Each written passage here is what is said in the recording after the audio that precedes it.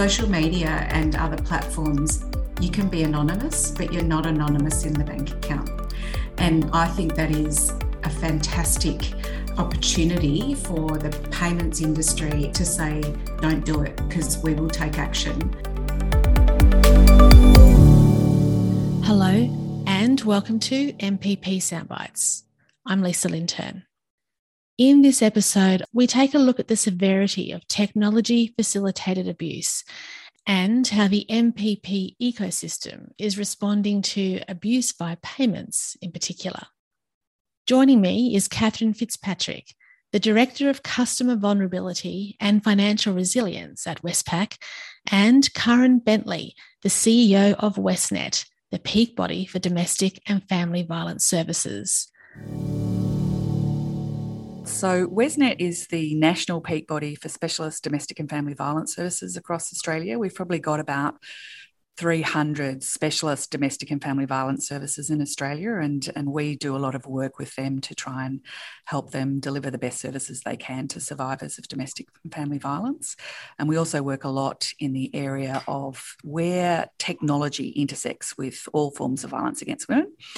And so that's meant that we do a lot of work with technology companies and other really big corporates around maybe how some of their platforms and services might be being misused or how they could be improved so that, you know, survivors of domestic and family violence are safer online and using their products and services. So let's talk about the issue of technology-facilitated abuse. For listeners who may not be familiar, can you just talk to us about what it is and how big of an issue it is? We recently did a survey last year where we surveyed 442 frontline workers, and 99.3% of them came back and said they've got clients who are experiencing domestic violence through technology. So what we see today is that, you know, there are lots of people experiencing domestic and family violence, and abusers use a whole range of different types of behaviours and tactics to perpetrate that abuse. And unfortunately, what we're seeing now is that quite often abusers will misuse technology, which is often designed for really good purposes, but they misuse technology to abuse. So the most common forms of abuse that we see in Australia are generally things like really abusive messages. So that could be text messages or anything that you use for messages, but also to make threats. And then we also get into sort of the more complicated areas where, you know, technology is being used to track and surveil. So I think the thing that we're seeing and we're trying to sort of talk about is the fact that it's not actually the technology that's the problem. It's actually the abuser's behaviour that's the problem. And what we're seeing is that, you know, technologies which are designed for really, you know, convenient purposes for the general population sometimes get misused by perpetrators. So it's really important for anybody who's delivering a product or service or a technology platform to be thinking about the fact that some of their users might be misusing it and some of their customers might be experiencing domestic violence and so experiencing abuse through technology. And what kind of impact can it have on the person who is on the receiving end? Yeah, it can have really devastating impacts. So, I mean, I've been working in this field now for 10 years, and every week I find a new and perverted way that some abuser has, you know, dreamt up to hurl abuse or to monitor or track. So, you know, every possible platform and service and technology is being misused. It's just horrifying really about, you know, the creativity. And, you know, women are reporting that they're feeling, you know, tethered to the technology. So they just don't feel like there's any escape. So before we had things like smartphones, you know, you could put some distance between you and your abuser. You might relocate. You might be able to, you know, not answer the phone, pull the phone out from the wall.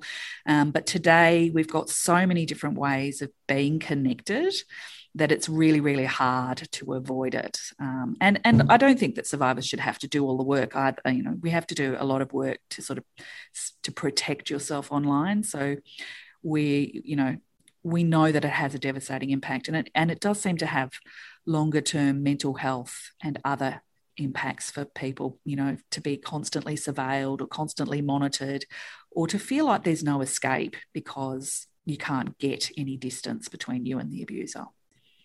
So, Catherine, some might think that financial services technology is a less obvious place to find this kind of abuse. Tell me about what you've seen at Westpac.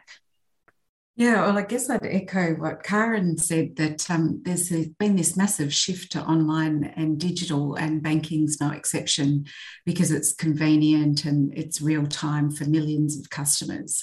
So we've been really fascinated to see, and horrified to see, that customers have been using digital payments as a form of messaging service in which they can abuse. Many times people attach messages to payments that can be heartfelt or innocuous. So they're things like happy birthday or thanks for dinner. But we've also seen that people are sending inappropriate banter, so offensive words, but they might be clearly distinguishable as jokes, even though probably not appropriate for a bank account. And we've also seen serious threats of harm or abuse and harassment. So these could be in multiple messages, sent in rapid succession over a prolonged period or a really short amount of time. Sometimes there's hundreds of small deposits into an account, so as little as 1 cent or $1, which are clearly menacing and abusive, clearly intentionally damaging. And sometimes you'll see people have written that they're blocked on other platforms. So this is clearly one of the only means that people can communicate with each other. So what has Westpac done to respond to this issue? What kind of mechanisms do you have in place to protect your customers? So first of all, we've blocked the ability for our customers to use offensive words in their payments descriptions. So what we do is we've got quite a comprehensive data dictionary, which has offensive words added to it pretty much in real time. And so if we become aware of new words or phrases, either via payment channels or via social media, we'll add them to the data dictionary. And what that means is that if you want to send a payment through online or in-app banking, you won't be able to send it. You're blocked from sending it with those words in it. So since we implemented those blocks in January this year, we've required customers to change in real time about 22,000 payments with inappropriate language. What we've also done is enabled a new process which allows customers to report inappropriate or offensive language when they're receiving a payment into their account, either within Westpac or from other banks. So sometimes we won't know that a message that has been sent could cause offence, or that it is in breach of an apprehended violence order, for example. So there's a functionality that we have that allows customers to report those offensive messages. Those reports are go to a dedicated team for review and for action. And then we may either notify the banking provider of the customer who's sending the message, or we might exit the customer or send them a warning letter or suspend them from using internet banking. To date, we haven't had a lot of customers using that in-app functionality to report abuse sent to them. And we're not sure if that's because they don't know that the functionality is there, or if they just haven't realised that the bank will take action if they do that. So we really encourage people to let us know so that we can, because this is to make it safer for them, and it's to make it safer for all of our customers. The final step that we also take is that we use advanced data analytics on both our inbound and outbound payments to help detect any more nuanced threats and patterns of abuse in transactions. So we have a report that is reviewed, categorised and monitored as potentially abusive, and then we will take action against customers. So we've issued warning letters to more than 700 customers. We've exited a handful of customers, and we've also raised matters to law enforcement where we have concerns about criminal activity. So MPP Australia has enabled automated alerts that can notify participants so they can act on payments with abusive descriptions like you've just described. How does your organisation integrate these into your own processes? This is a new capability that's going to be introduced in January next year, as I understand it. So what it will do is allow banks to communicate with each other through electronic messaging on the new payments platform. So if we detect an abusive message that comes from another financial institution, we'll be able to alert that bank using the NPP. So that'll make it easier for us to, as collectively across the industry, to take action. That is such a leading example of how it's got to work. The banks are just so far out in front in terms of just going, we're just going to deal with this.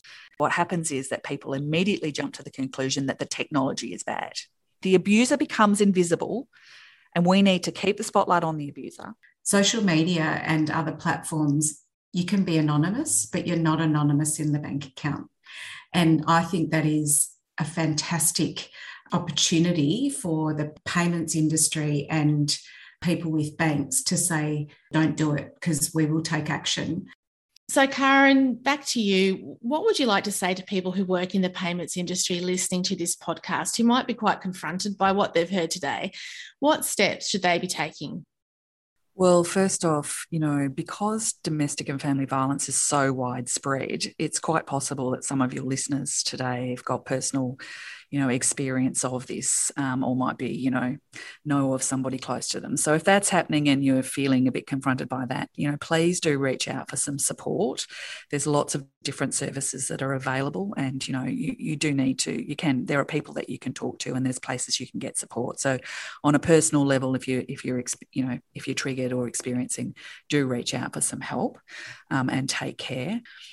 It's so heartening for us in the domestic and family violence sector to see big companies, banking and corporations stepping up, recognising that this is an issue and actually taking steps to try and help. I cannot tell you how much work a domestic and family violence survivor has to do in order to make herself safe.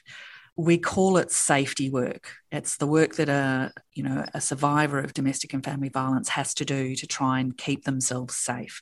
And it's immense because we use so much technology. So if you think about all the different accounts and services and platforms and apps that you use, you might have to think about securing and sort of looking after all of those because they might be a channel. So it's really encouraging to see organisations, corporations really thinking about the fact that, abusers might be using or misusing their platform, and that survivors are going to be customers as well. And so, and understanding how domestic and family violence works, which is that it's a pattern of power and control of one person over another, and that they will use all sorts of different tools to be able to maintain that control. And we know that, of the 99.3% of frontline workers who said that, their clients were experiencing tech abuse, 61% of them said that those clients were also experiencing financial abuse. So just to understand how prevalent it is, that, if you are a survivor of domestic and family violence, you're probably experiencing it through technology. You may have all of your finances controlled as well. So just to really think about the fact it's really prevalent, and just to be aware and wise to the fact that this could be happening to your customers, and to understand, how to support them. And then where possible, also referring people appropriately on, because you might be, or your platform might be the first place that person actually feels safe to disclose that this is happening, and trying to get them into some help can be really important. But, kudos to the banking sector. It is amazing to see the collaboration that's going on, making amazing strides to just try and change with tweaks and doing safety by design to make sure that the platform and the service is delivered safely. Well, on that note, I want to thank you both for joining me today to discuss this really important issue. So thank you. Thanks, Lisa. Thanks, Lisa. Thanks, Karen. If you've been impacted personally by some of the issues discussed today, you can contact the National Sexual Assault Domestic Family Violence Counselling Service on 1-800-RESPECT. That's 1-800-737-732.